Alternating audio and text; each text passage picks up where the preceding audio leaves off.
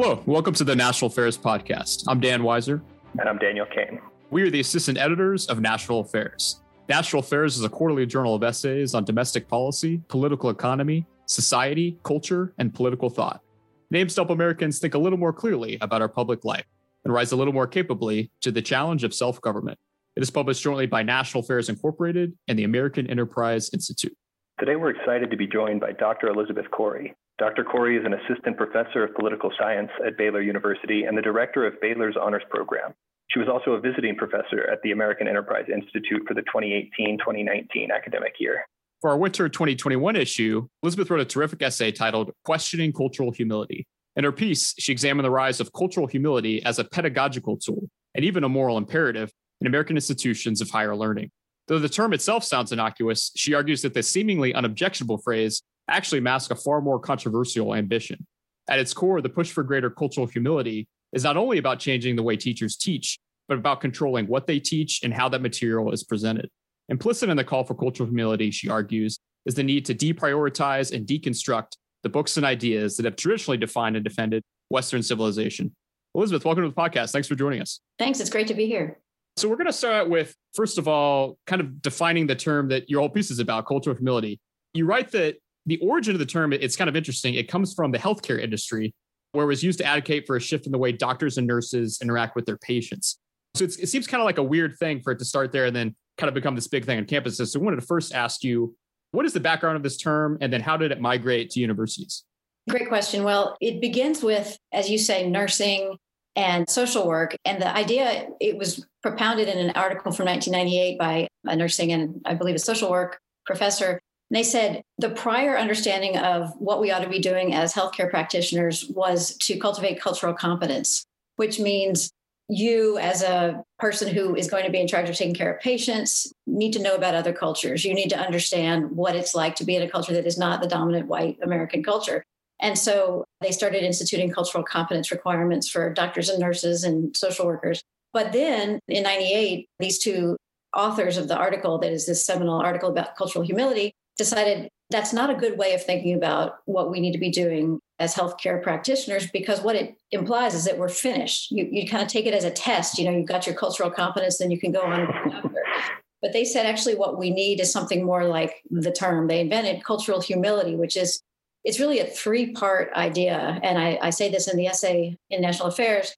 It requires really three things. The first is a continuous self-evaluation and self-critique of the practitioner. So the doctor, the nurse, the social worker is continually evaluating his or her own response to the patient, always humble in the sense that you cannot assume you know more than the person who's come to you for care. The second part of the cultural humility requirement is that you have to desire to fix power imbalances. In other words, you are assumed to have more power as the practitioner and the patient is assumed to have less. What these people are arguing for is that you need to actually flip that on its head and give the patient the power in the relationship and you become the listener. Now, to some extent, that makes good sense, but we can talk more about the way it's really taken a bit too far. And finally, the third part of the cultural humility mandate is really the social justice part of it. It requires a commitment on the part of the practitioner to advocate for other people, to produce change in the system and change in institutions. So it isn't enough to simply understand your particular client, but you've got to get out there and work to promote institutional arrangements that are better from a social justice perspective. So those three things were the origin of cultural humility. And then, of course, as we hear later, were translated into the universities. And so let's talk a little bit about how that sort of migration happened. You cite the work of, I'm going to butcher this name, James Arvanitakis, I believe, yes, who's a social and cultural studies professor from Australia. So in 2014, he took that term and applied it to academia and thought that similar kinds of cultural humility needed to be put into practice there. What kinds of reforms did he mean? How did those three kinds of criteria that you were using before translate into the academic sphere? Well, they translated into the academic sphere, but in his original, this was actually a blog post that he published that I guess went viral at some level. And he said, cultural humility is a practice that we ought to have in every cultural relationship, not just nursing, social work, but the university and all other institutions where there's a differential power. In practice, what he meant by it was to say, we need to get away. There's this terrible phrase that I've heard used at Baylor and at other universities, the sage on the stage model. In other words, there's this notion that university classes are lecture-based. It's this old guy with notes up at the front of a large lecture class. He's a sage. He knows everything, and he is delivering content and information to the class. That is the model that Arvanitakis says needs to be got rid of. We don't need to have these lectures. We don't need to have people who think they know more than the students lecturing at the students. I mean, if there was one image that I think underlies the cultural humility movement, it's that we must get rid of this hierarchy of power, which is what they say, not necessarily of knowledge, but they say it is a hierarchy of power.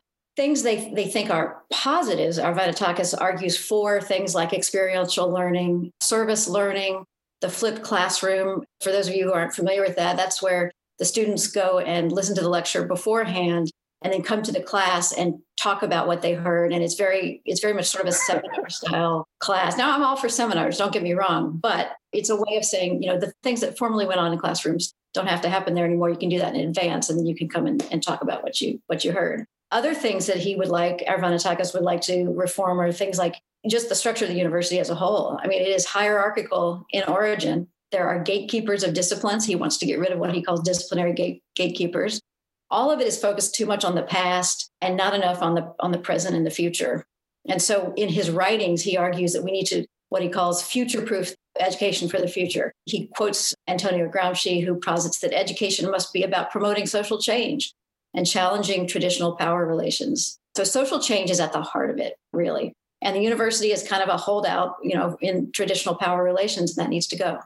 Elizabeth, you also kind of mentioned 3 guiding principles for cultural humility once we get to the level of the academy. We talked about already radical egalitarianism between students and teachers, that idea of the flipped classroom you were talking about, but also a couple other things. An emphasis on criticizing Western culture and ideas and values. And also the third thing, which you just mentioned, the university should try to achieve social change. So let's start with that second one in terms of a criticism of Western culture.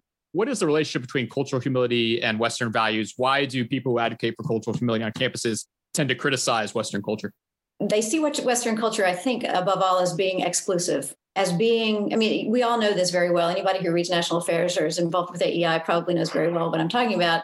There's a notion that we've not attended enough to the experiences of the oppressed. In a certain way, this whole conversation really rests on the insight of Herbert Marcuse and Paolo, I used to say Freire, but I think it's Freire. It's hard to pronounce his name, who wrote this very influential book, The Pedagogy of the Oppressed, which makes its rounds on university campuses all the time. And it's a very interesting book and well worth reading. But something like that is at the heart of the cultural humility movement, which is that the hierarchy, the patriarchy, the Western values that prize this sort of disinterest, that we cannot go on anymore this way, because it excludes the experiences of a great many people who want to talk about their own experiences. And in a certain sense, cultural humility makes some sense if you, in certain fields, if you're talking about experiential, just people's experiences. If in social work, I think the experience that people bring to a social work class makes a great deal of difference, but less so perhaps in history or certainly in physics. So there's differences across fields that I think cultural humility makes more sense in some fields and less sense in others. But in some, the argument is that traditional Western education has failed to understand the experiences of all people, and it prioritizes the dominant culture, which of course has been the white male culture. Would it be fair to say then, in a sense, that the kind of second and third components of cultural humility, right, the criticism of Western culture pretty uniquely or intensely, at least on the one hand, and the desire for social change are actually really animated by the same sort of principle? The need to criticize Western civilization stems out of a belief that only in doing that will we be able to achieve the kinds of cultural transformations that really need to happen writ large. Absolutely. And what's at the heart of Arvanitakis and the cultural humility movement is a notion that the primary goal of universities is social change. And that I think is worth noting simply because it's so different from a traditional understanding of university education. You could put it just very simply to say, and I like to put it simply like this at times, look, why do we go to universities? Well, we go to learn the tradition we emerge out of. We go to inherit a whole lot of stuff that we didn't create ourselves and won't know about unless we're told about it. And then to be able, on the basis of that kind of self-formation, to to go out and do things. But this cultural humility model is quite the opposite of that. It's, first of all, skeptical, worried about the past, in general, hostile toward the past, and looks to the future to say, so many of the things we've inherited sort of institutionally are faulty or flawed. Let's rather look to the future and think about how we might reform. I mean, reform is the guiding word here, and it is fundamentally at odds with traditional university education. And Elizabeth, we're going to get to in just a second kind of your idea of an alternative to cultural humility, namely liberal education, and kind of how you view that alternative. But first, I wanted to ask you, and one of the reasons we want to have you on the podcast is kind of your perspective from someone who works in academia and maybe deals with things like cultural humility or those types of ideas on a daily basis. What is your sense of how kind of cultural humility has progressed in the last few years as someone who works at a university? And what do you think its future is kind of from what you've seen recently? That's a very interesting question. It has not yet become the kind of term that everybody knows. I mean, we all know the terms intersectionality. Mm-hmm. We know about microaggressions. We know unconscious bias. We know implicit bias. We know all these terms that are very much part of the social justice world that is the world of most universities. Cultural humility is newer, and I wonder if it will have the wide appeal that these others have. I suspect it will, simply because it's such an interesting mix of sort of innocuous words. I say this in the beginning of the essay. Right. I mean, who is against humility? You know, you can't say, oh, well, I'm anti-humility. Of course not. No, we all want to be thought of as humble, good listeners, patient, all these virtuous things that I think humility takes into account. It's especially interesting in the Christian context because it is such a core Christian virtue to be humble and to really have internalized humility. And I think that is important. The problem here, though, is that it's paired with this word cultural that really gives it a different valence, which is to say it is resting on a notion of cultural hegemony. What we need to be humble about is perhaps not so much our own particular knowledge, but about Western civilization in general, which has been, in the eyes of many of the proponents of cultural humility, oppressive and harmful to people. So whether or not it will have the kind of wide appeal that the other terms do, I'm not sure. But it's of a piece with all those terms. I mean, this is very much the social justice approach to university life. There is some place for that, but I think when it overtakes the university as a whole, we're in for some problems. To the extent that we're all mandated to be culturally humble in the way the term, in what the term really means, then I think that's a big problem. And that's not very humble for advocates of cultural humility to tell us all to be culturally humble. Certainly not. But just for the sake of scope and scale, and I'm genuinely curious as well, like we hear all these horror stories on the right about the things going on in the universities, but are you finding that this term and the terms like it have been pretty consistently weaponized across campuses, or is this sort of a peripheral but maybe growing problem at this stage? That's a great question and very hard to answer. I think a lot of it depends on where you are. I know that it is true. I have a friend who's at UT as an undergraduate, and I looked at his syllabus, and the first 16 pages of the syllabus were filled with disclaimers and Title IX microaggression warnings. I mean, you did not get into the actual syllabus until page 17. So that's a large state university. I suspect that's pretty typical. It's going to vary from campus to campus. My own alma mater is Oberlin College, and I'm quite sure that all of this is very much in play there.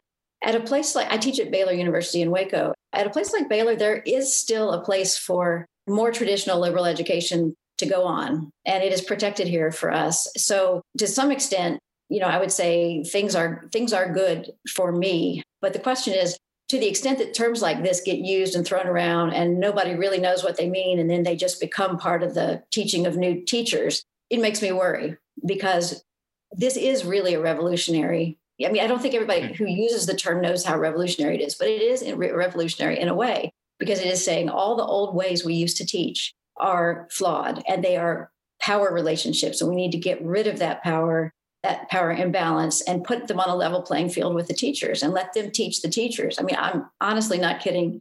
This is throughout this literature, that the teachers don't know more than the students need to be listeners. Now, even as I say that, we all know that teachers ought to be humble in a different way. And that's what the second part of my essay is about, that there is a real humility in teaching, but that's not what's going on here. So there's an importing of a certain worldview that is under the surface here. And that's dangerous. I think that's a good segue, Elizabeth, to kind of talk about the last part of your essay and the idea of the traditional liberal education that's trying to still be preserved at places like Baylor, like where you teach. So let's talk about first how it's a different framework in the sense that what is liberal education's relationship to inherited culture and inherited learning? And then also, you've already touched on this, but the idea that this approach to tradition is humble and humbling to the student and the teacher. Could you talk a little bit about that for us and kind of how it's a different framework than cultural humility? Well, I think it is entirely a different framework because, for one, it does not aim at social change per se. I mean, when you think about what it traditionally meant to go to a university, not even 100 years back or even 50 years back, you sort of arrived and you said, oh, well, I think I'm going to major in this. And then you took classes and you were exposed to a great, and I love the word inheritance. I read a lot of Michael Oakeshott, and Oakeshott talks about education as an inheritance. And that's really what it has been. I mean, why do we go to college but to take these classes and things that we didn't know about? I'll never forget my own experience in taking art history. I didn't really know that was a subject. I took my first class and I thought, oh my gosh, here's a whole world of experience that I didn't know existed. Now I know it's there. But boy, this guy who's teaching me about it knows a lot more about it than I do. And I would like to apprentice myself to him, for a while to learn what he has to teach me. So there's this sense of an education as an opportunity to go and to be apprenticed. I like the word apprentice as well. And to see the Western tradition, assuming that's what we choose to study as a whole, and to try to learn some parts of it. And I think the way in which that is humbling is to see that you are a very small part of a very long, rich and storied tradition. And even what you'll learn in 4 years is a tiny, tiny bit of what there is to be learned. And that in itself is humbling to me in a way that is very, very powerful. And now I'm a teacher at a college. I still feel it every day, every class I teach. You can't read the Odyssey anytime without seeing, oh, there's something I missed there. There's some whole host of interesting points that are brought out in the seminar conversation. So all that is to say, I think the desire to come in and use your university education as a tool for social reform is really a 180 degrees difference from the kind of arriving, learning what there is to be learned, and then going from there. So that's the role, I guess, students and teachers could have to their own tradition, to the inherited Western tradition. What do you see as the role for engagement with other traditions within that framework? Is it a worthwhile endeavor for students to make use of, I don't even know, Confucius or whatever it might be that's beyond our Western inheritance, but potentially still useful in that sort of quest for knowledge? Absolutely. I mean, and it's funny that you say Confucius because somebody like Confucius or Chuang-Tzu, these people are giving ideas that actually have some overlap with, Stoic and Epicurean and other ancient ideas. And so there's a conversation to be had there about the permanence of great ideas. So I would say, yes, of course. I guess the reason I come back to the Western tradition is just that it's our tradition in America. And it's a good starting point. I mean, I've had students who've come and said, I want to learn all about the Middle East, or I want to learn all about East Asia. Great. But in all those traditions, I think I would advocate the same thing. Submit to them first. Don't simply jump in and criticize, but submit, learn what they are. And then, yes, you can criticize. I mean, there's a new book last year put out by Alan Jacobs, Breaking Bread with the Dead. Great book. And the whole question of the book is, how do we approach the past? Do we just say, oh, it's the past, it's the Western tradition, it's great? And he says, well, no, we evaluate. We read the authors, we take their insights, but we can question them too. But let's have a humble and charitable way of engaging them before we start to criticize them. And I think that's what we're lacking so much now, which is that people get into the classes and they learn about Plato as a totalitarian. And that's the first thing they know about Plato. But that's not the first thing you need to know about Plato. Right. And so I want to ask you, this is what I thought was one of the most interesting parts of your essay, was the idea that liberal education has a different understanding of enduring pain and suffering and how that can help you grow and mature as a human being and how you approach life. Could you talk a little bit about that for us?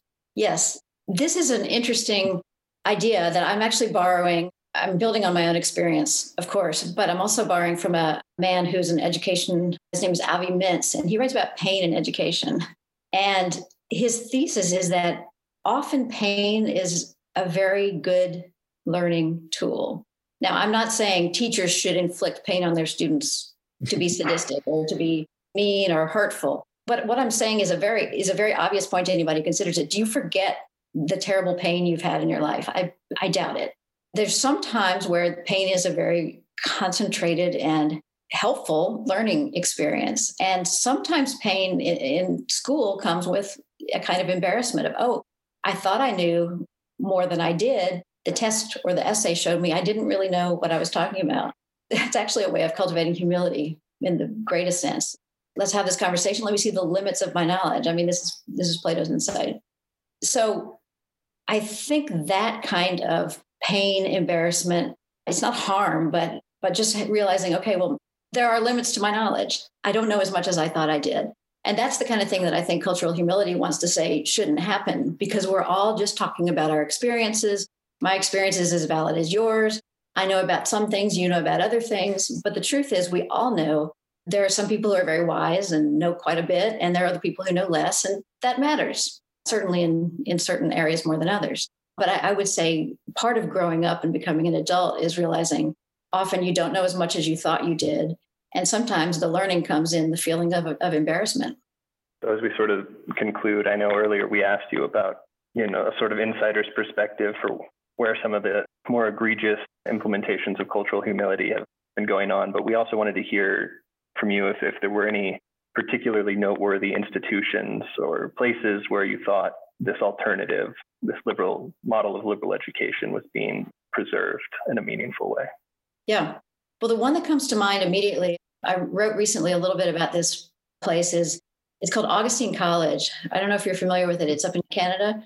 It's a 1-year intense introduction to basically Western civilization. And it is not an accredited school. It's just a program, as far as I understand it. But in a program like that, students are really walked through the whole history of the West, from ancient, Hebrew, Greek, up to modernity. And in doing it and just sort of giving the broad sweep of our tradition, then they can go on and they can go to college and study specialized things, but they've got kind of a grounding that seems to me to be very, very helpful. I will never forget my own undergraduate liberal arts college, which was great. Oberlin is a great school, but I remember thinking, well, where do I start? And nobody told me where to start. I just had to choose a class here in English, maybe choose a class in political science over here, but they could be modern or ancient, and there's just no coherence to the program. And I think any of the and there are a lot of places that do this now, great book schools. St. John's, I think, to a large extent does this. There's a sense that you're walking through something that has coherence and that changes over time. And it does you good to know, where did it start? How does it change? And how do we get to where we are? Which often doesn't happen, but Augustine does it. Again, St. John's, various others, especially small Catholic colleges, do this well. And honors colleges. I teach in an honors college at Baylor, and we don't do as much as we'd like, but we have an ancient great books and then a contemporary great books. And we can walk through all those courses with students and give them a sense of, okay, here's what you're working with. Now you can go take your specialized classes. Just one quick follow-up that's actually just occurring to me now. So you the way the essay structures it is the liberal education. It's presented as a more authentic kind of humility and a more ultimately kind of persuasive and meaningful concept of humility. And I'm wondering to sort of put that in dialogue with the advocates of cultural humility, in the sense of, if you think that it's possible that the people who might be drawn to cultural humility for all of the right reasons could be persuaded in this current climate, do you think we could reach out to those people and make contact? That's a great question. And that's a question I often wonder about. My hope is yes, but I think getting at the assumptions that drive advocates of cultural humility versus what I'm calling advocates of liberal humility, those assumptions are really different. My assumption about university education is that it is, again, as we've talked about, not that you're never critical, but that you begin from a place of charity toward the past. And what I know about the people who are advocating cultural humility and various other progressive educational pedagogies is that the past is a problem. It just is. It oppressed women. It did terrible things to Black people in America. All that is true. But as such, it therefore can't be taken as something that we can learn and appreciate. So they're constantly looking to change and to reform and to look to the future. And I'm asking, well, let's look at the past first. So I think it's hard to engage in those conversations simply because the assumptions about value are different. Now, are many of the people who are advocating cultural humility good people and devoted to teaching and devoted to their students? Absolutely. Of course they are. And I think most of them don't know the history of the term cultural humility because it took a lot of digging for me to figure out what it was. In practice, I think it's possible to have those conversations, but I wonder if our sort of deep-seated assumptions about the purpose of education would put a barrier in place there. Yeah, so just a final question, Elizabeth. I mean, my sense would be that, liberal education is always going to be on universities because it asks the central questions about what it means to be human. And I think that's something that always appeals to students. But based off what you're describing there, does that mean the future is kind of silos where you've got liberal education? There's some campuses that preserve liberal education, others that just focus more on cultural humility. Is that kind of like the future we're heading toward, or what do you think? That's a great question. It's going to obviously depend on the college. The small liberal arts colleges can still do the more liberal approach if they wish. It's hard for me to say where the problem is most significant. I mean, is it in the cultural humility, intersectionality, social justice drive, or is it in the sort of social utility work and functionary aspect of education? And what I mean by that is to say, it seems to me there are two problems that universities are facing with respect to traditional liberal education. And one of them is this kind of cultural humility, social justice. But the other is college is a place you go to get a credential so that you can get a job. And I think that might be even more powerful than these social justice reforms that are trying to be put through at universities. Because parents quite rightly want to know, if I'm going to spend all this money, especially at a private college, does it make sense for a student to come out with a degree that, where they won't make money? We've all heard this way too much. We all know these arguments. And so defending a liberal education in the face of that is, I wouldn't say it's hard, but it has to be done. And I think the sort of practical character of most people is going to say, no, I either want to, get out and make a difference in the world through social justice, or I want to get a good job. And so those things are always going to be working against traditional liberal education as I understand it. And I think that's a shame. That's why we have to promote it. Exactly. I was going to say, I think your essay did a great job of that. And so I appreciate you writing it for us and also joining us on the podcast. Thanks so much. Thank you for having me. If you'd like to read Elizabeth's essay or other articles in National Affairs, please visit our website at nationalaffairs.com and consider subscribing. In addition to a printed copy of National Affairs, subscribers obtain unlimited access to our online archives. And you can listen to episodes of our podcast by subscribing on Apple Podcasts, Spotify, Stitcher, and Ricochet. You can also follow us on Facebook and Twitter at National Affairs. Thanks for listening.